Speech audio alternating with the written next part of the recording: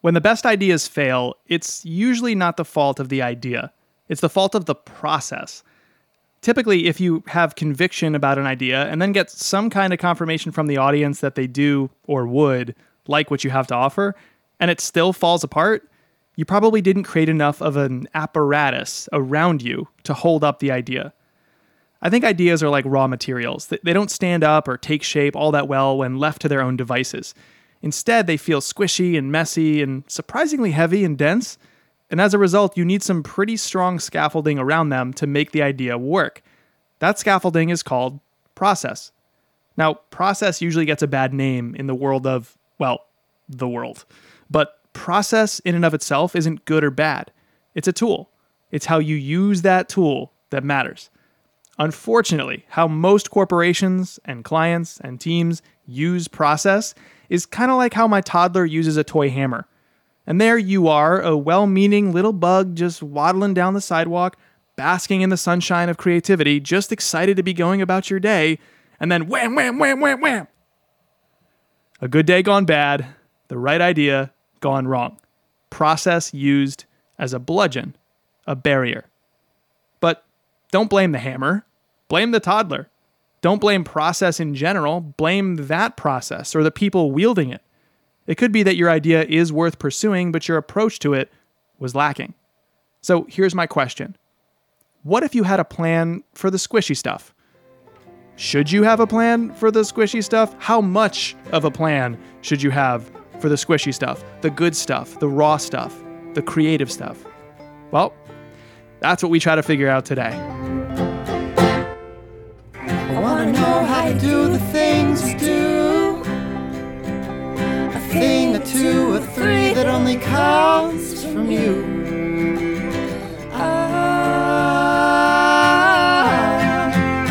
This is 3 Clips.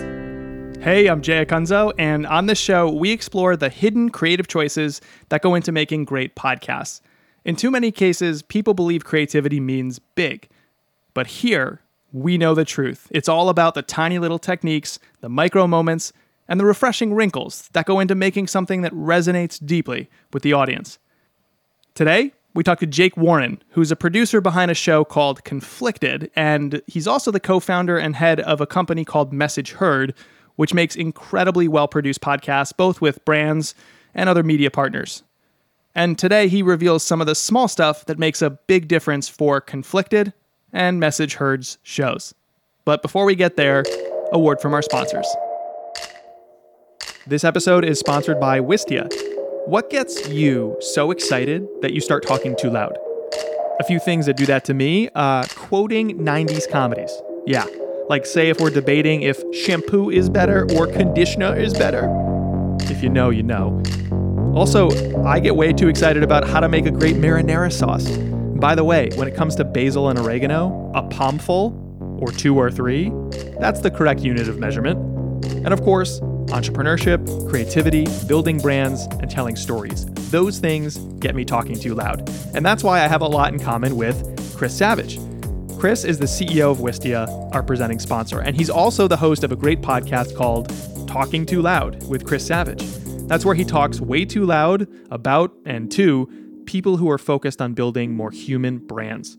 Listen wherever you get your podcasts and check out more of Wistia's original series, which are quirky and fun, refreshing and insightful, and all focused on building modern brands. You can find Chris's podcast and all their original series at wistia.com/series.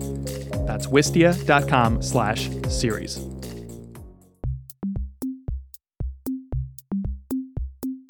This episode is sponsored by Marketing Showrunners, our organization. We teach marketers and makers of all kinds how to make shows that make a difference to their careers, to their companies, and most importantly, to their communities. We believe that business can be used as a force for good, but too much marketing is focused on awareness, broad ideas, casual observers, things like empty reach or vanity metrics. What if we reoriented marketing to serve more deeply the people who chose to stay, to hold attention, not just grab it? The only tactic that works, if you can call it that, is to create a better experience. At Marketing Showrunners, we offer free content and paid education, including our 8-week intensive workshops to launch or reinvent your show. Learn more and subscribe for updates at marketingshowrunners.com. Okay, we're about to dissect Conflicted, but you need to know about two different things. You have to know about the show, and you have to know about Jake, because Jake is not the host of this show, and that's one reason we wanted to talk to him. First, let's learn about the show, Conflicted. The premise here is that it combines firsthand experience with expert analysis, breaking down the complexities of the conflicts in the Middle East, and global terrorism as well. The first season begins with 9/11 and focuses on the war on terror very narrowly. And then the second season zooms out, and it's about the post-Cold War New World Order and how that era of the US and other countries affects the Middle East and beyond. And the topic for season 3 has not yet been announced. Conflicted is hosted by two different people, Eamon Dean and Thomas Small. The format is kind of a hybrid between these two people talking and an interview. Jake Warren, today's guest on 3 Clips, and the producer of this show, first met one of the show's hosts, Eamon Dean, when he was reporting for Vice. So Jake has a very rich background of producing shows in the media, including for Vice, and he just sort of instantly knew that Eamon needed his own podcast. But then he brought in Thomas to be the kind of yin to Eamon's yang. And for the most part, Thomas asks the questions about politics and history, while Eamon answers them and gives personal experience. And oh my God, what an experience Eamon has. He's a former member of Al-Qaeda who then became a double agent for MI6. He's also, honestly, like a genius. Like, you're going to hear Jake talk about this guy, Eamon Dean. It's insane what he knows and what he can do. As for our guest today, Jake Warren, it was his company, Message Heard, that opted to create this show, Conflicted. Jake started out as a producer and writer of very many things. He's been a contributing writer at The Guardian, The Independent, and HuffPost. He's been a reporter and a producer for Vice Media in London. And he's worked in places like North Korea and the Middle East, covering things like Islamic fundamentalism and terrorism. And he was even a correspondent and producer for BBC Radio and TV, covering sports, of all things. In 2017, Jake founded Message Heard as what he says is a reluctant entrepreneur, but he's quite a good one if you ask me.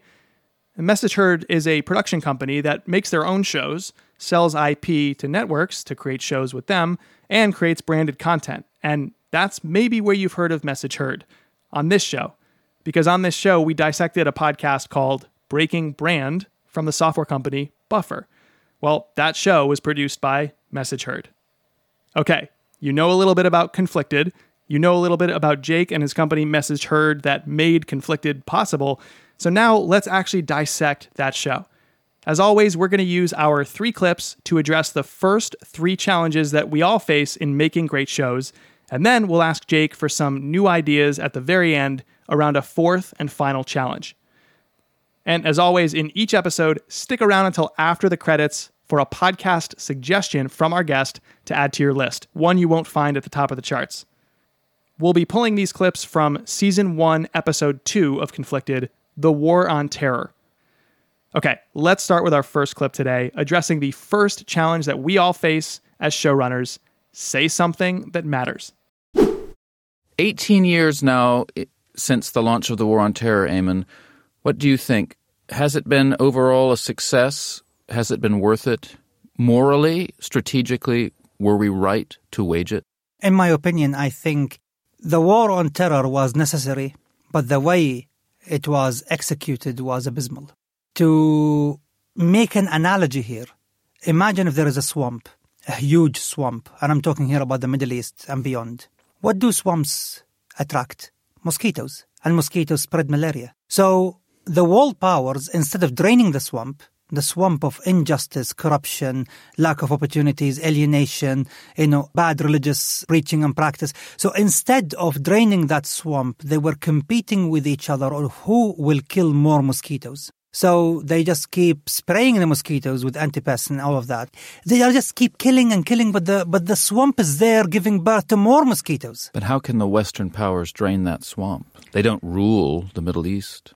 What is needed is a global effort in order to introduce better governance and at the same time help the locals, both governments and people, find a way to drain that swamp.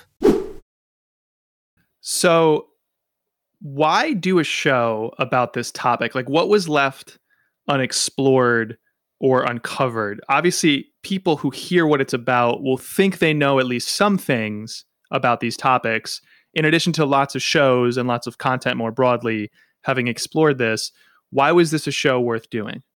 So the first reason, and it's not a particularly strategic reason of Conflicted and what it came to be, was just that I've been lucky enough to know Eamon for 5 or 6 years now. And I kind of always felt that actually, if there was ever an opportunity, I really felt not only is he someone that has had, lived many lives and done many, many amazing and interesting, and in many cases also quite harrowing things, but he's someone that should be listened to because of his perspective, his lived experience. And also I really liked the fact about Eamon was that he was so unassuming. You hear about this guy who was, a terrorist mastermind turned, James Bond-esque double agent.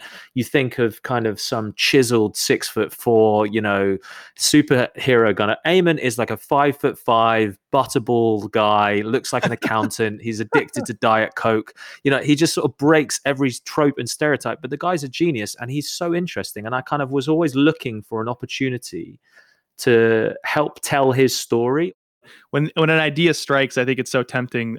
There's something called the primacy effect in psychology, which is you latch on to the first version, the first idea someone shouts out in a room when you're discussing something. It's so tempting just to say, I got it, the lightning struck, let's move on it.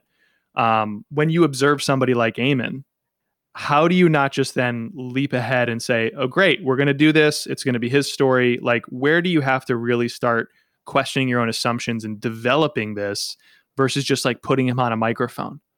So Eamon is, you give him a microphone and you say, right, talk for 9 hours, he'll do it, right? But that doesn't doesn't lead to something that's particularly well structured with a narrative and has clear takeaways, So that's how you kind of work with Eamon is, okay, actually, I know I've got the gold in there, and it's how I would describe many things is, okay, it's like sieving for gold, right? Actually, it's mostly gold with him. But how can we then create the parameters, the structure, the format, the concept, the tone, the style of a show that's best going to fit that so that we can get it across in a clear way so that we can, do that work to begin with. Okay, what do we want people to come away thinking, feeling, doing from listening to Conflicted? Right. And actually, we know Eamon's going to do 9 hours of gold. Okay, how can we, put the reins on him so that he gives us 2 hours of gold and it's actually clearly structured in a format for people to understand? So it's a little bit of a different way of doing things typically, but it's also a fun way of doing things. But it also has its challenges, right? Because which gold do you pick? Right. Are you like, is this something you've been formally trained in? Like, how do you sift for gold, or how do you clearly articulate what the show's even about so that you can put someone like Eamon in a tighter box than just ranting and telling stories as good as they could be? Like, are there heuristics or techniques that you learned at Vice or elsewhere that you brought with you to this show? I feel like I have learned a few things along the way through getting things wrong, which of course is a really important way of doing things, but also from just, a certain amount of logical thinking, shall we say. And I think for me, what I wanted to do from a blue sky thinking way of, thinking about this show before it even became a thing and even before sort of involving Eamon was, okay, actually, if you think about conflict, terrorism, history, politics, and how they all intersect with each other, that's a pretty unsexy topic, right? And usually the kind of things that you hear around that are people who have lots of letters after their name, talking in terminology and language that people like me, stupid people, can't understand, right? And so one of the kind of things that, as a sort of principle of a business for Message Heard and the kind of stories and narratives that we wanted to tell was, okay, how can we take quite supposedly niche, supposedly very complicated, intricate subject matter, but make that in a way that feels like it's digestible, it's accessible, and it's universally appealing. And that was a really important attraction for me and one of the main building blocks of why we wanted to do Conflicted. Yes, Eamon is an amazing guy with an amazing story, as is Thomas. But can we create it with those blocks that actually someone with a double PhD doctorate in, the Middle East and conflict and history would find appealing, but also someone that actually I was a little bit off put. That's not for me. I don't consider myself to be an intellectual. Could they still listen to it and find a certain amount of joy or answers and ultimately be entertained? And that was the kind of tightrope that we were trying to walk along. And I'm pleased to say that I think we've largely done a good job with that. I, first of all, would agree. One of the things I know goes into making a show this well made is not just the ideas you laid out to me. How do you balance that fine line between it's too sort of mainstream or dumbed down and diluted versus it's too academic, it's too dense. Like, how do you toe that line?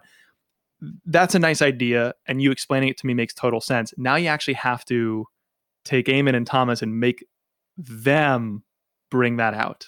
If that idea is in your head and your teammates' heads at Message Heard, you're not then getting on the microphone and instantly able to manifest it yourselves. You're working through someone else.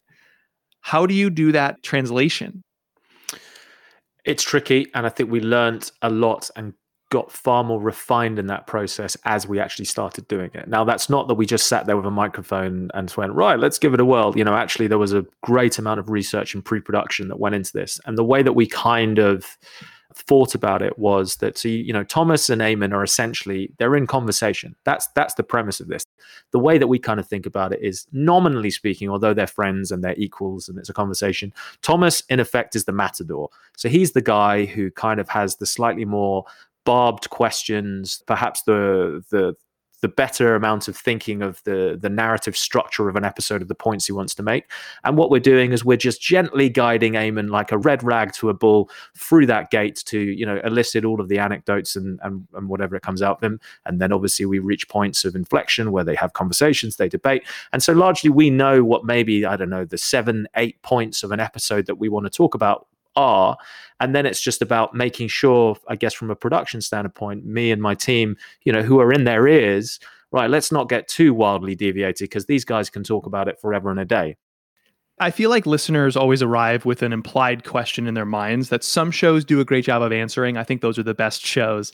And most shows fail to recognize that listeners are going to wonder this, which is whether I'm approaching the next episode and I'm already familiar, I'm already a listener, or I'm brand new to the show. I think every listener has this implied question, which is, what will be different when I'm done? In other words, like, what's the point of me spending time with this stuff? If it's an educational show, what will I be better equipped to do in my work, in my life? If it's an entertainment based, or it's purely a distraction, how is this anything different than just candy? Just like yet another little mobile game where I break blocks with other more colorful blocks. Like, what is the higher calling or higher purpose of this? And how will that affect me when I finish this experience? Because it's a commitment to listen to any show in any category. How might you answer that to someone who's like, look, there's a lot of news shows, there's a lot of story shows, a lot of history shows focused on general categories, terrorism, politics, the Middle East, these kinds of things that you also touch on. So what would be different when I'm finished with this particular experience? It's a tough one, and we've had a few different answers from different people that began listening to it for different reasons, which I quite like. And I think the one universal thing that people say to us is, whether they knew loads or thought they knew loads and loads and loads about the history and conflict of the Middle East and beyond, or agreed, okay, actually, I don't know anything, you generally have some questions around it, right? And almost everyone came away going, actually, I have loads more questions now. That's quite annoying because I got a few answers that were really interesting, or you changed my perspective, or you changed my thought process, or I hadn't considered it from that point of view, or I didn't know that, or why didn't I know that, which is great. But people always come away and go, but now I have, where I had 10 questions, I now have 9,427 questions. And so actually for me, that was quite an interesting and an attractive thing, because if you can leave someone wanting more, it's the trick of any good show, right? Is you've got them suck it in for the next episode. Now, I shouldn't use the language suck it in, because this is not, we're not sort of doing clickbait or ear bait, for whatever the right phrase is. But that's the thing, Jake. I do feel like you're doing it from a place of generosity when you're a let's say, well-meaning creator of anything, but this is manipulation. The music we choose, the pauses, even the interruption that I just kind of leveled your way here, it's all intentional. You listen to comedians who talk about developing their sets And they're like, you think that I'm just getting this out and it sounds that way, but I know every single little move I'm doing up here. And that's something that I took with me onto stages as a public speaker, and certainly with me on a microphone. So let's not pretend there is coercion, there is manipulation. It is theater of the mind. You're intentionally planting emotions and ideas and visuals into people. But I think doing so, using that superpower for good, exactly, instead of the clickbait. Yeah, that's exactly right. If we're being very honest, I guess it's completely interwoven, right? The ability to tell a good story is the ability to coerce and manipulate, because I know that I'm putting in emotive hooks. I know that I'm using jeopardy and cliffhangers and all of these kind of things which sucker you in as a human being, because that's how we work, right? Morbid fascination often, especially when it comes with this kind of subject matter. The power of speaking to someone, especially someone who's physically putting an earbud or headphones on and putting you into their day and into their ears. There's such power in that. Given that power, given that there is intention behind this stuff, this is a heady, dense topic. There's a lot of sensitivity to touching on things the right way versus the wrong way. I'm sure a lot of the information that Eamon has in his brain is also quite literally sensitive, like cannot be shared publicly. How do you and the team, together with the co-hosts, ensure that you're approaching this from that place of generosity, from that place of, it's not just factually correct, it's that we're actually presenting all this information properly. I don't want to say unbiased, because I don't think that's quite possible when you tell stories, but there's a lot of places you could have tripped up here in this show. How do you ensure you proceed carefully? You're right. So I think anyone who says that they do anything that's this sensitive or this dense or this complicated with complete objectivity and complete, I'm completely unbiased. Well, that's not true, because human beings have those innately built into them. Eamon, for instance, is a proud Saudi, right? That has consequences for how he perceives the world and his experience of the world, especially if you think around the Iran-Saudi rivalry or, sort of power struggle for dominance across the Middle East, right? And I think more than that is, okay, we're going to have inbuilt biases, especially Eamon and indeed Thomas to a certain extent do, but it's about being integrous, honest, and factual in when you present that information and discuss that information. If you really do believe in one particular point of view or one particular perspective, you should be able to actually see some merit in the counterpoint of view as well, to actually make you more fervently believe in what you believe. And so one of the things that we try to do, I guess, as the production team, more so than for Thomas and Eamon, is to always make sure that we are approaching the themes and the core concepts of each episode from a perspective of what would the questions be, or what would the themes be asked from a broad section of listeners, so that it's not just, these people are bad and these people are good, and let me tell you why, because this happened to me. Actually, let's try and zoom out. We can do both the micro storytelling of Eamon and Thomas's, anecdotal experiences, but also the macro storytelling of actually trying to understand how this all fits into some geopolitical jigsaw. And maybe we don't always get that right, but we always try, and that's the most important thing.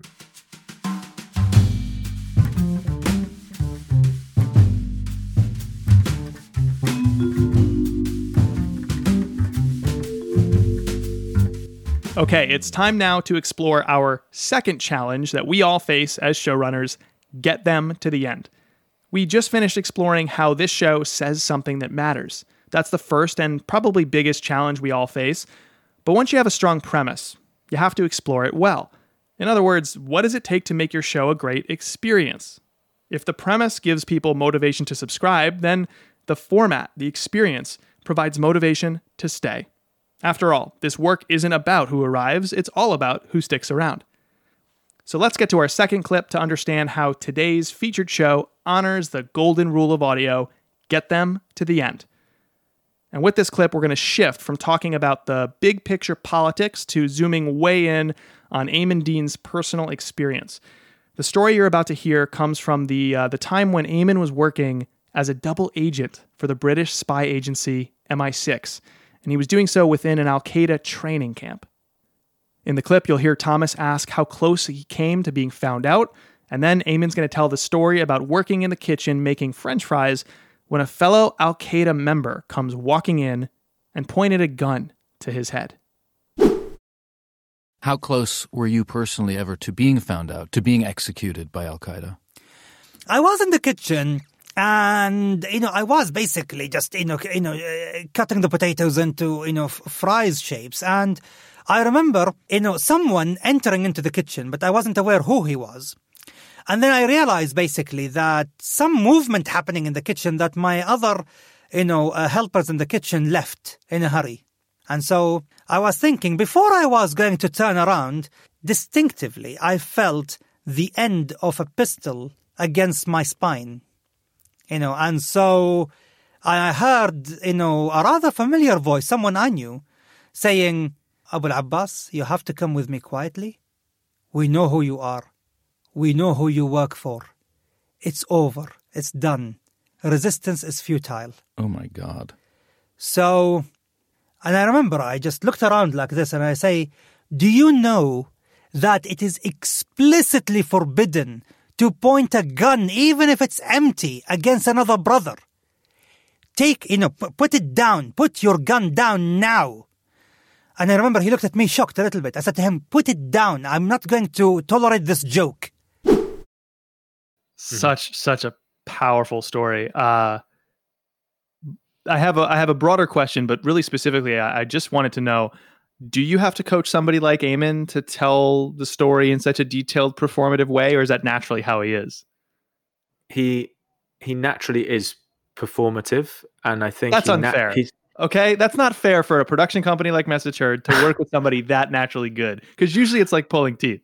Yeah, and I think but the thing for Ayman is, he's had such a batshit crazy life, and once you get him going,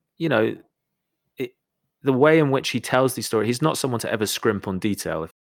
He comes alive when he tells this story, because it's important. It's not just his personal life story, but it's also a pretty important thing that he did, right? He spent I think it was 4 years as a true devout, right, I'm a jihadist, let's bring on the end of the world. But then he spent 8 years actually trying to actively stop. He could have just left, but this is him actually trying to, he's embedded and he's trying to undermine and stop the efforts of his former brothers, right? And that is such an emotional, overwhelming experience to have done, that when he tells these stories, you can tell it's almost, the nostalgia is almost a bit overbearing, that he kind of comes to life a little bit more. And from a callous point of view, it's lovely to hear, because, it really brings that story to life. But then the other part of me sometimes is like, dude, how do you not have just the worst PTSD in the world? Imagine being in that situation, a literal undercover agent, someone with a gun in your back going, right, your jig's up, buddy.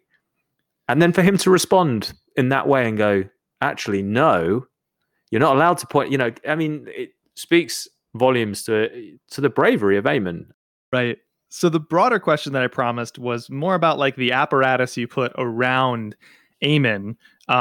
Thomas being a part of that. I know he's talent, but he does seem to play the role of more like, you think of a news program, you have the anchor who focuses on the advancement of the agenda and the program. And then you have the color commentator, the analyst, their job is to opine and tell stories and things like that. And I kind of sensed that part of this construct of your episode was Thomas playing that role and Ayman able to be Ayman. What other things did you put around the two of them? Were you in the room prompting them? Did you have a written rundown where you had broad blocks of things you wanted to touch on, and then you let them play within the blocks? Like, talk to me about how you ensure that when you're in recording, when you're in production, that they are getting out the right material and in some semblance of an order that you can work with later. Well, so earlier, slightly less sophisticatedly, I described Thomas as the matador and Ayman as the bull. Yeah. Where actually, what Thomas is, and you got it spot on, he's the convener to the conversation. Whereas Ayman is the person that you prod and you go, right, give us the other anecdote, give us your genius take, give us your perspective of the world. And the way that we do that is that we probably do more homework with Thomas than we do with Eamon, because you want that sort of spontaneity, originality, authenticity of Eamon actually responding in real time to some of the questions and just coming with his gut answer. With Thomas, it's more about providing him the narrative. Well, we have a sort of, we have a structure of the season, right? Which is, from 9/11 through to the War on Terror, through to Syria, so we're always progressing in a linear fashion, but also within each episode as well, there is. And the way that we do that is, I don't want to call it a cheat sheet, because it's more detailed than that actually. And what it actually is, it's a proper sort of, it's sequential themes and questioning. Okay, we deal with topic A, we then move on to topic B. Eamon says something. No, actually, Thomas goes, we're going to come to that later. Let's not spoil that now. He is the person that is is the conductor. He's guiding us through. And what we are there, I guess, is you don't want to be interjecting too often, because you break up the flow, you break up the fluidity, you break up that sort of conversational back and forth. What we are is, I guess, the fail-safe. If we start getting too tangential, if we start going off track, we know we've only got limited amount of hours in the studio, and you could do it for 5 hours. Okay, let's try and do it in 2, guys. Let's try. So what we are there is to kind of just that little check in the ear sometimes. All right, Thomas, right, Eamon, maybe we spend a little bit too long on this. Let's move on to the next. Or actually, I think we're going off on a little bit of a tangent. Or sometimes it's actually, guys, the way in which you just described that is really interesting. But if you're thinking about it as the layman listener who doesn't understand the world, you're going to need to contextualize that for us. Can you go back and do that? And these guys are so good. Sometimes we don't speak for half an hour, an hour. They towards the end, when these guys are really getting going, and with each episode they get better, we just sit there with our kind of jaws on the floor, really, which is quite nice.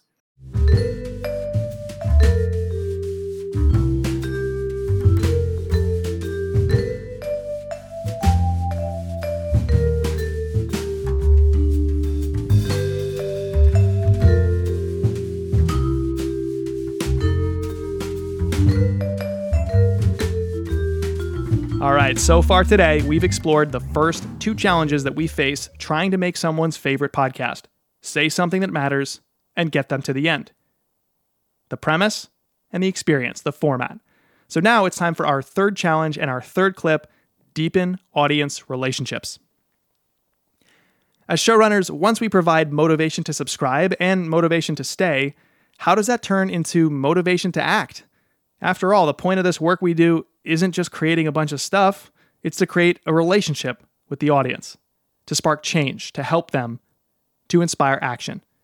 For any of that to happen, we need trust and love, and those things are earned over time. So from tiny choices inside the show to larger projects around the show, what is today's featured podcast and the team involved doing to build community? So just to set up this 3rd and final clip a little bit, we're going to go back to the big picture. Right before this clip, Thomas had asked Eamon why Islamic terrorists hate nation states. And Eamon says it's because it prevents the terrorists from establishing a caliphate. What the hell is a caliphate? Okay, imagine the Catholic world united under the Pope, not only in a religious sense, but in a political, social, and economic and military sense. Sort of as it was, say, in the 12th century in Europe. Exactly. So imagine the Pope, but not just only with religious authority, but also with political, economic, military, and social authorities. Imagine that, and that is basically what a caliph is. But there is a problem. This concept of the caliphate and the absolute authority entrusted in the caliph was really only viable within the Muslim world for the first 2 centuries after the death of the Prophet Muhammad. It was exercised, of course, the 4 caliphs after the Prophet, then the Umayyad dynasty, and then the first 9 Abbasid caliphs. But after that, the Abbasid Empire started to disintegrate. And when you say Abbasid, I think the listener needs to imagine almost the stereotypical period of Muslim glory that's even sort of mythologized in a movie like Aladdin, the classic image of the grand turbaned figure on the throne commanding armies across the world of noble warriors. That's the Abbasid Indeed. Caliph. Very good description. The Muslim empire of the 1001 Nights. Indeed. I think people can probably guess why we picked this clip for this section of the show, because right away Thomas is playing that conduit to the listener. Mm-hmm. This was taken from season 1, episode 2. When a show is new or a project is new or a person, the talent is new, speaking into the microphone, how much do you have to sit down and explain to them, hey, look, this is the listener. Remember, this is who we're speaking to. Where is the listener's presence, I guess, in the production process, so that you make sure because there's another version of this show where you don't have to explain all those things. So we talk about it a lot because it's one of the guiding principles of the show, which is that, remember, this is something that's inclusive, not exclusive. It's something that's accessible. It's something that's digestible. Stick to those key tenets. So the first line of defense is you go, Eamon, remember to not be too nerdy. And he goes, okay. And then just talks about 11th century, blah, blah, blah, blah, blah, blah, blah. So that never works. Thomas, I'm glad to report, second line of defense is very good at that. As I said, he has that innate understanding of stopping and kind of, contextualizing. And also what they both do quite well is, and it's usually led by Thomas, which I quite like, is they won't just contextualize, but they'll also do it with pop culture references, which I quite like. So like Aladdin right there, that's a good example, right? Everyone can picture back to watching Aladdin, or they talk about, Rambo, or like that scene in Star Wars where they go into the bar and, Yeah. So they're good at that. And then obviously the last line where it's, the executive oversight is the production team. It sounds weird, but I think there could be a problem if one is creating a show and people like it, which is they don't know what to do with the fact that people like the show. So they just keep creating more episodes, which is fine. If you want to be a broadcaster and have no real relationship with the audience, that's your decision. And certainly many shows work that way. As people start to raise their hands and sort of say to these co-hosts, like, we like you, we like these stories, we like this show, how does that change the production? What are you trying to do to build community? Or are you? Well, we are, and it's a really important part of it. And we've done a few different things which I think have worked and are continuing to work. One of the things that we decided to introduce was to try and foster a sense of community. So we created, Facebook channels and a Facebook discussion group where people can ask questions to Thomas and Eamon that we can relay to them. It's great to see fellow fans of the shows interacting with each other.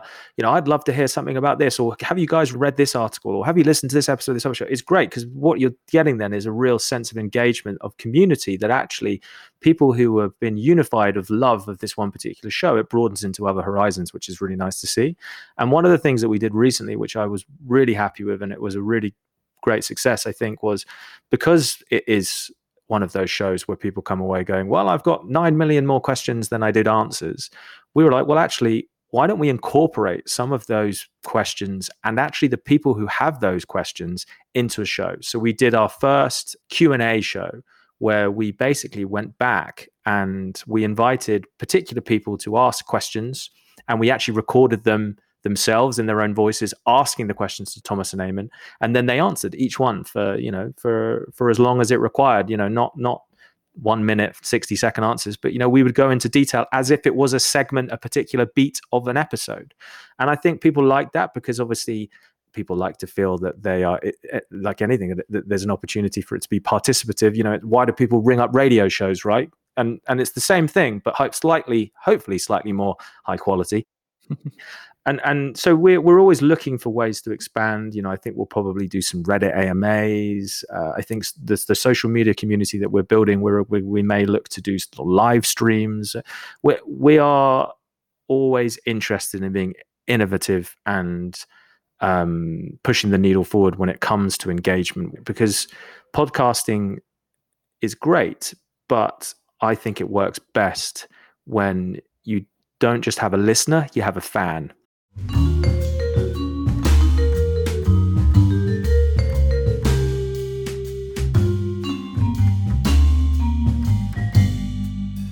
All right, my dear listener friend, we've now come to the fourth and final challenge that we all face running our own shows: reinvent the experience. Even the best things that we make grow stale over time. And remember, creativity doesn't mean big.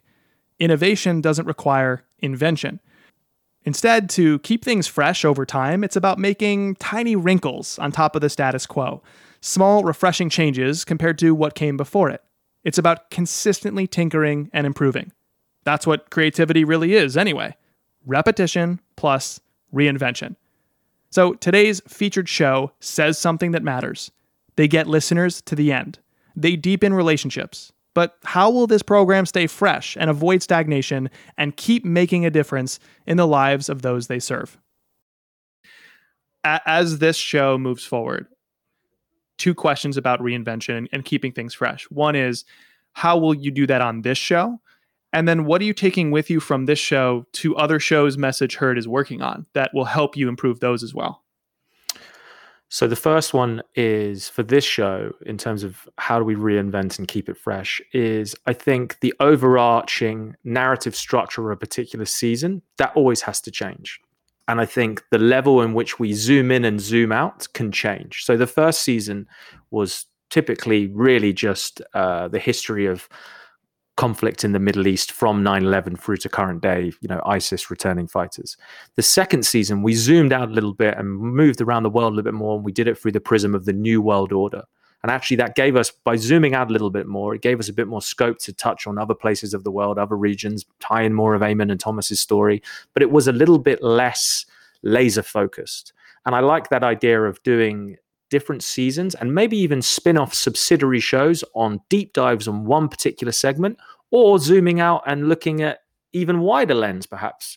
I don't know the answer to that yet. We're still toying around. We've got season 3 in the works at the moment, and we're still figuring out the answers to some of those questions. And I think from what I've learned about Conflicted and its success and how that informs the other shows we're making at Message Heard is, when I first made this show, I did it, as I said, because I knew Eamon, I greatly respected him, and I felt he was a voice that needed to be heard. But I wasn't really under any illusions. I was like, it's an incredibly niche subject matter.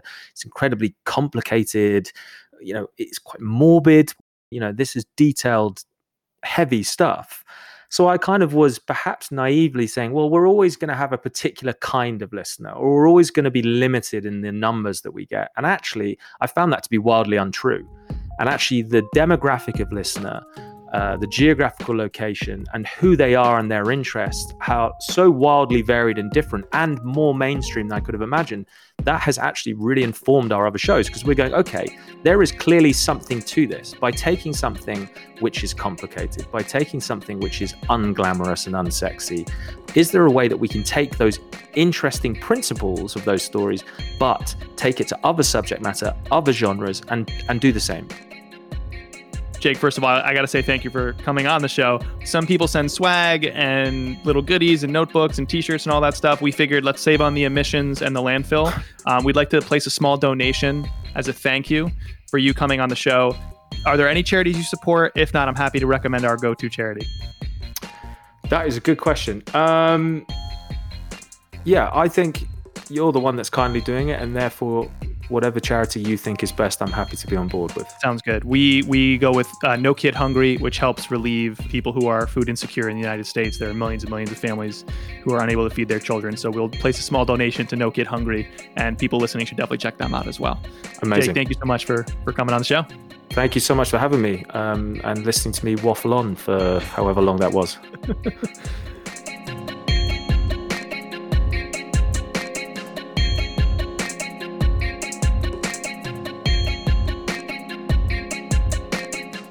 Thank you so much for listening. Every time you do, you're supporting independent creators trying to earn a living on their art.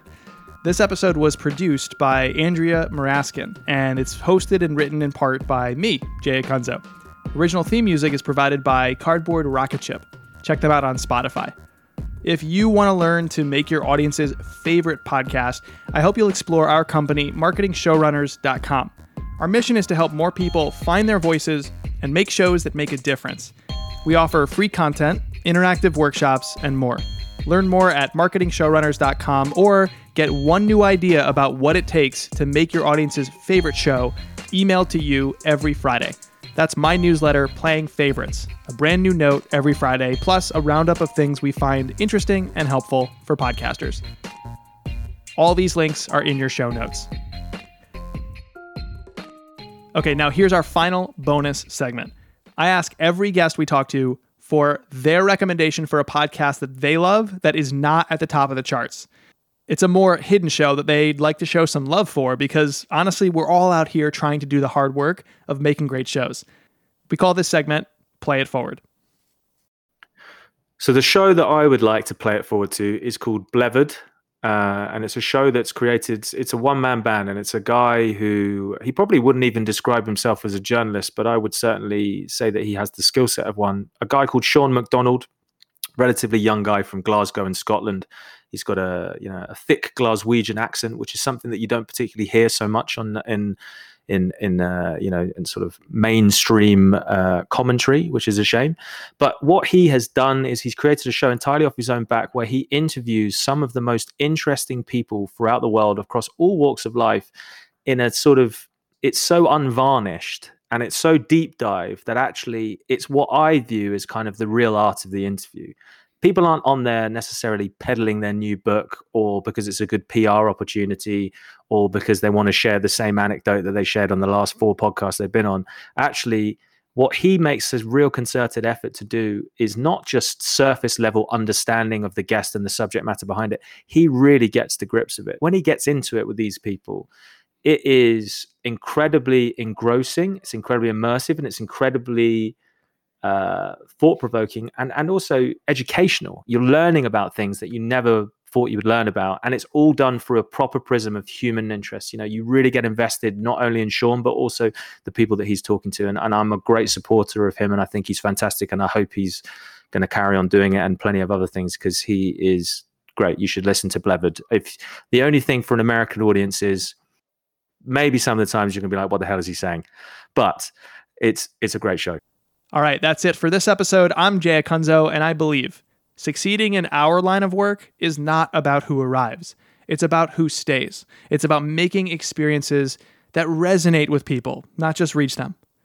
And if you stayed this far, I gotta say thank you for sticking around. And I'll talk to you on the next episode of 3 Clips and every Friday in our newsletter. See ya.